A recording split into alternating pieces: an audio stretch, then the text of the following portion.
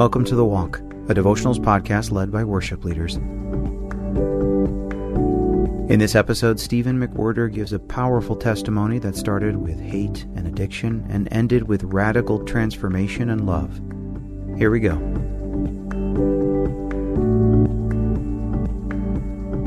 You know, when I think about where I came from and where I am now as a worship leader, as a father, as a husband, as a child of God, it was this process that the Lord took me through. And He never wastes a part of our story, When I was a kid, I grew up, my dad was a traveling evangelist, and I would see him get up and preach about Jesus behind a pulpit, and then behind closed doors, I would watch my father physically abuse my mom. And I said, you know what? If God's real, He's not good.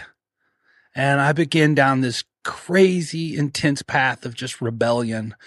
At 13, I was smoking and drinking and, marijuana, that kind of stuff. By the time I'm 15, it's, cocaine, pills. I'm selling drugs. By the time I'm 17, I'm a full-out crystal meth addict. I'm using crystal meth every day for, nearly 6 years. And during this time, I'm the guy that hates Christianity. I mean, hates it. From what I grew up around, even after becoming a Christian, I was like, you know what? If God's good, His plan's good for Him, but it's going to be a bummer for me. But I should want it because He's God, and that's where my head was about Him. But what I didn't understand is that He's good and all that He does is good. I remember after becoming a Christian, I would go to my, in quotation mark, more spiritual seeming friends. And I would say, hey, will you pray about this thing or that thing that I hope will happen, this girl, whatever, right? And I just remember people saying, I will pray for God's will to be done. And I would think to myself, no, don't do that. I want the thing I want to happen to actually happen. That's how screwed up my idea of God's goodness was, right? What I didn't understand is when Moses was on the mountain, he said, God, show me your glory. Of all the words God could have used to express experiencing the fullness of His character, He said, Moses, I will let all of my goodness go before you. He's the source of goodness. And I didn't understand that. So in my teens, when I was in, late teens, when I was in crystal meth, I hated Christianity because I didn't think God was good if He was real at all. And I mean, it was so crazy. It was to the point if you mentioned the name Jesus around me, I would have either, knocked you out or cussed you out, one of the two. And there were people that were, burdened for me and, praying for me to come to Jesus. And somebody came and gave me this book about Jesus called The Case for Christ by Lee Strobel. And I just remember being like, it's a blur. This is probably the most miraculous part of the story is me accepting this book without clawing somebody's eyes out, right? I was like, cool, thanks. And fast forward, it's 3:00 in the morning. I'm living in a house full of drugs and musicians, and it's just one big cliche, right? I literally had drugs on the side table next to me, and nobody's playing softly and quietly in the corner, come as you are, or whatever, which as worship leaders, we know that would have really helped right in that moment. But no, it was just me and the Lord, and He knew that it had to be that way because it's the kindness of a very real God to meet a wounded pastor's kid in a place completely untouched by the hands of man, where only He gets the glory. And not that He can't do it in a church, and not that He can't do it in a pulpit or whatever. For whatever reason with me, it happened in this room, the most unlikely place. And we had this internal dialogue. I didn't hear Him audibly, but I knew He was there. I knew these thoughts weren't my thoughts. And He was like, Stephen, I'm real. I'm good. I have a purpose for your life. And in that moment, I was like, God, I want to quit everything. I want to quit all this addiction, all this darkness, all this depression that I've known for so long. God, I want to, but I can't. And I couldn't remember what it was like. This is 11 years of addiction at this time. I couldn't remember what it was like to be a little kid and be happy without having something to make me feel happy. So I was like, God, I want to, but I can't. I just remember the Holy Spirit saying something to me that changed me for the rest of my life. It was like, Stephen, you won't do it. I'll do it. and just like the basic Christianity, I believed God, right? And I literally quit everything that night in that room, fell to my knees, boogers out the nose, ugly crying on the floor, and quit everything. And I'll say this to anybody listening. For whatever reason, it was like that for me. But when you read the Gospels, Jesus never healed anyone the same way twice. Every story has a purpose, and your story is important. I got hired like a year later as a worship leader for a church. Very hard up church, apparently, because go figure, ex-meth addict doesn't look good on a job resume. So you got to be pretty hard up to be like, yeah, we'll take this guy. So they brought me in to do the contemporary service at their church. And I remember them, and just for clarification, at this time, for some context, at this time of my life, I was in metal bands, like screaming my head off. Okay. And, here I am, recently saved, encountered a very real God. Like, I mean, I am running around to people going, oh my gosh, it's all real. Did you know it's actually real? That's where I was. It wasn't just like, oh, Christianity sounds cool, I think I'll do that. No, it was like, oh my gosh, my mind is blown. It's all real. I've got to give him everything. And here I am at this church, and they slide me a list of songs I'm allowed to play. And I think the coolest thing on that list at the time was I Could Only Imagine. So my life was just like completely suddenly different. But you know what? When you really meet God, to sing those songs is an honor and a joy, and mean it. You know, I think if we really see God, when we really see him, singing Holy, Holy, Holy will be enough, because we'll actually understand what that means when we sing it. I had this encounter that made me long to just be with him and know him, really know him. And so most of my walk has been trying to grow closer to him, you know, get to know him more, but also hold on to that night in that room and not get so far removed from it that I just start going through the routines of, I go to church, I do all the right Christian things. No, I want it to be real. And a lot of the times for me as a worship leader, that means spending more time with him when nobody's watching, so that what I do on a stage is now the overflow of who I am in the secret place. And for me, I just want everyone to intimately know this very real God that I know, that's more than just a Sunday school lesson. For me, he really is a savior, because I should be dead. And who would think that night in that room at 3:00 in the morning that the thing I thought would mark my life with shame, God would use to mark my life with glory. And a lot of the times in the church, in the world, we kind of want to keep things nice and clean and maybe not say the things that might look bad. But remember who you were, and the things that we think will make people not talk to us are actually the things sometimes that God uses to propel us into our destiny and to bring him glory. And that authenticity with him that pours out on a stage as a worship leader, I believe, has been one of the most important things for me. In the second half of this episode, Stephen brings home some scripture that will challenge us all to develop that intimate relationship with Jesus and worship out of the overflow.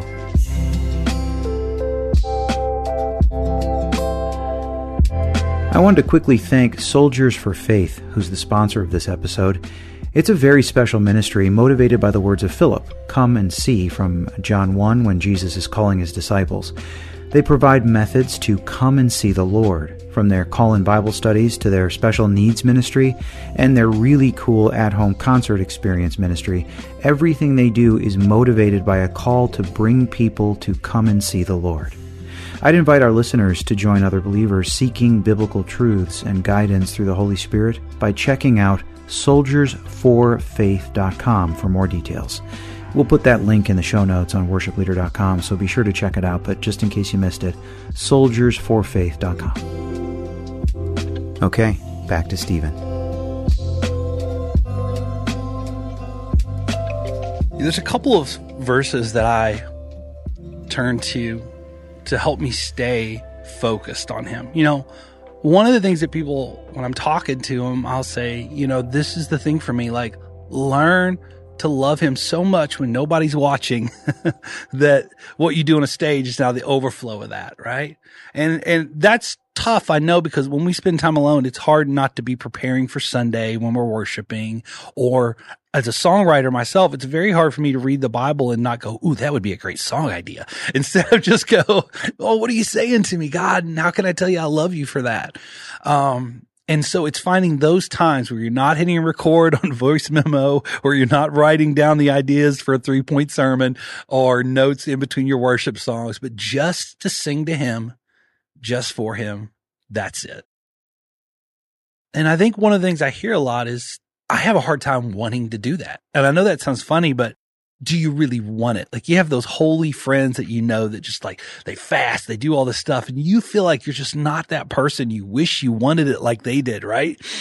And I love this in Philippians. It's Philippians 2:13, and it says that it's God in you, giving you the desire and the power to do the things that please him.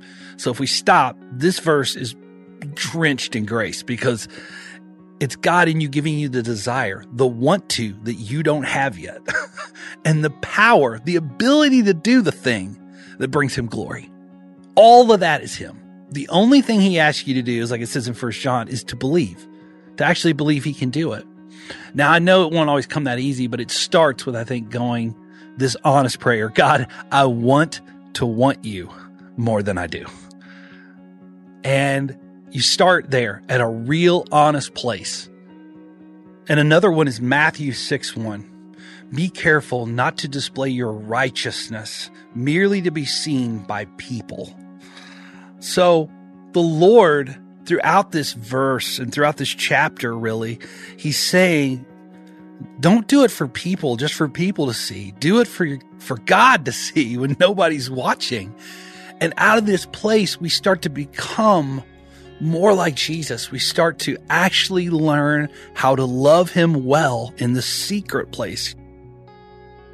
And so today, I would just say, take the time to, one, ask him to give you the desire you don't have yet, to want him more, like just wanting more than you ever have before, so that you can begin to love him just because you love him, in a place not where people are watching, but just where it's you and him.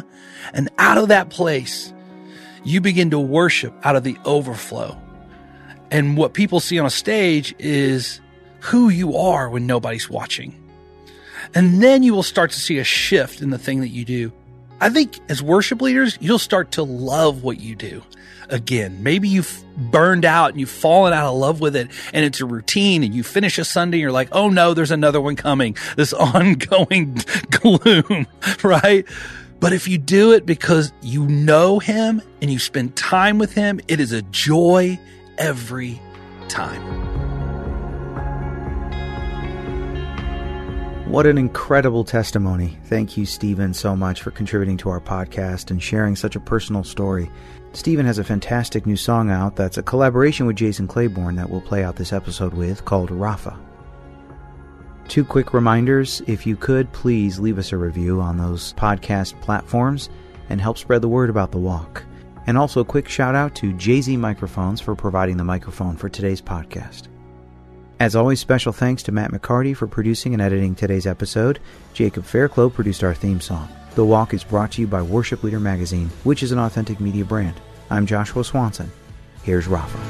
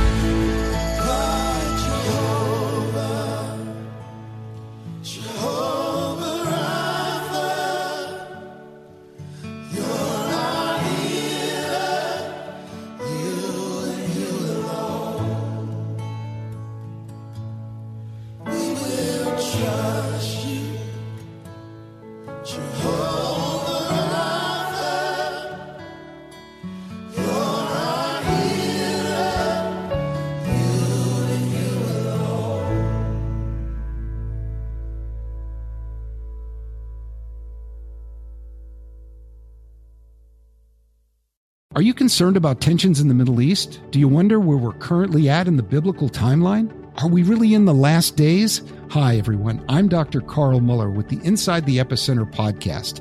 Every week, my co-host, best-selling author Joel Rosenberg and I answer those questions and more. You'll hear inside knowledge of our meetings with leaders at the highest levels of government in the U.S., Israel, and the Middle East, equipping you to filter the news with biblically sound insights. Find Inside the Epicenter on your favorite podcast app or go to joshuafund.com to listen and subscribe.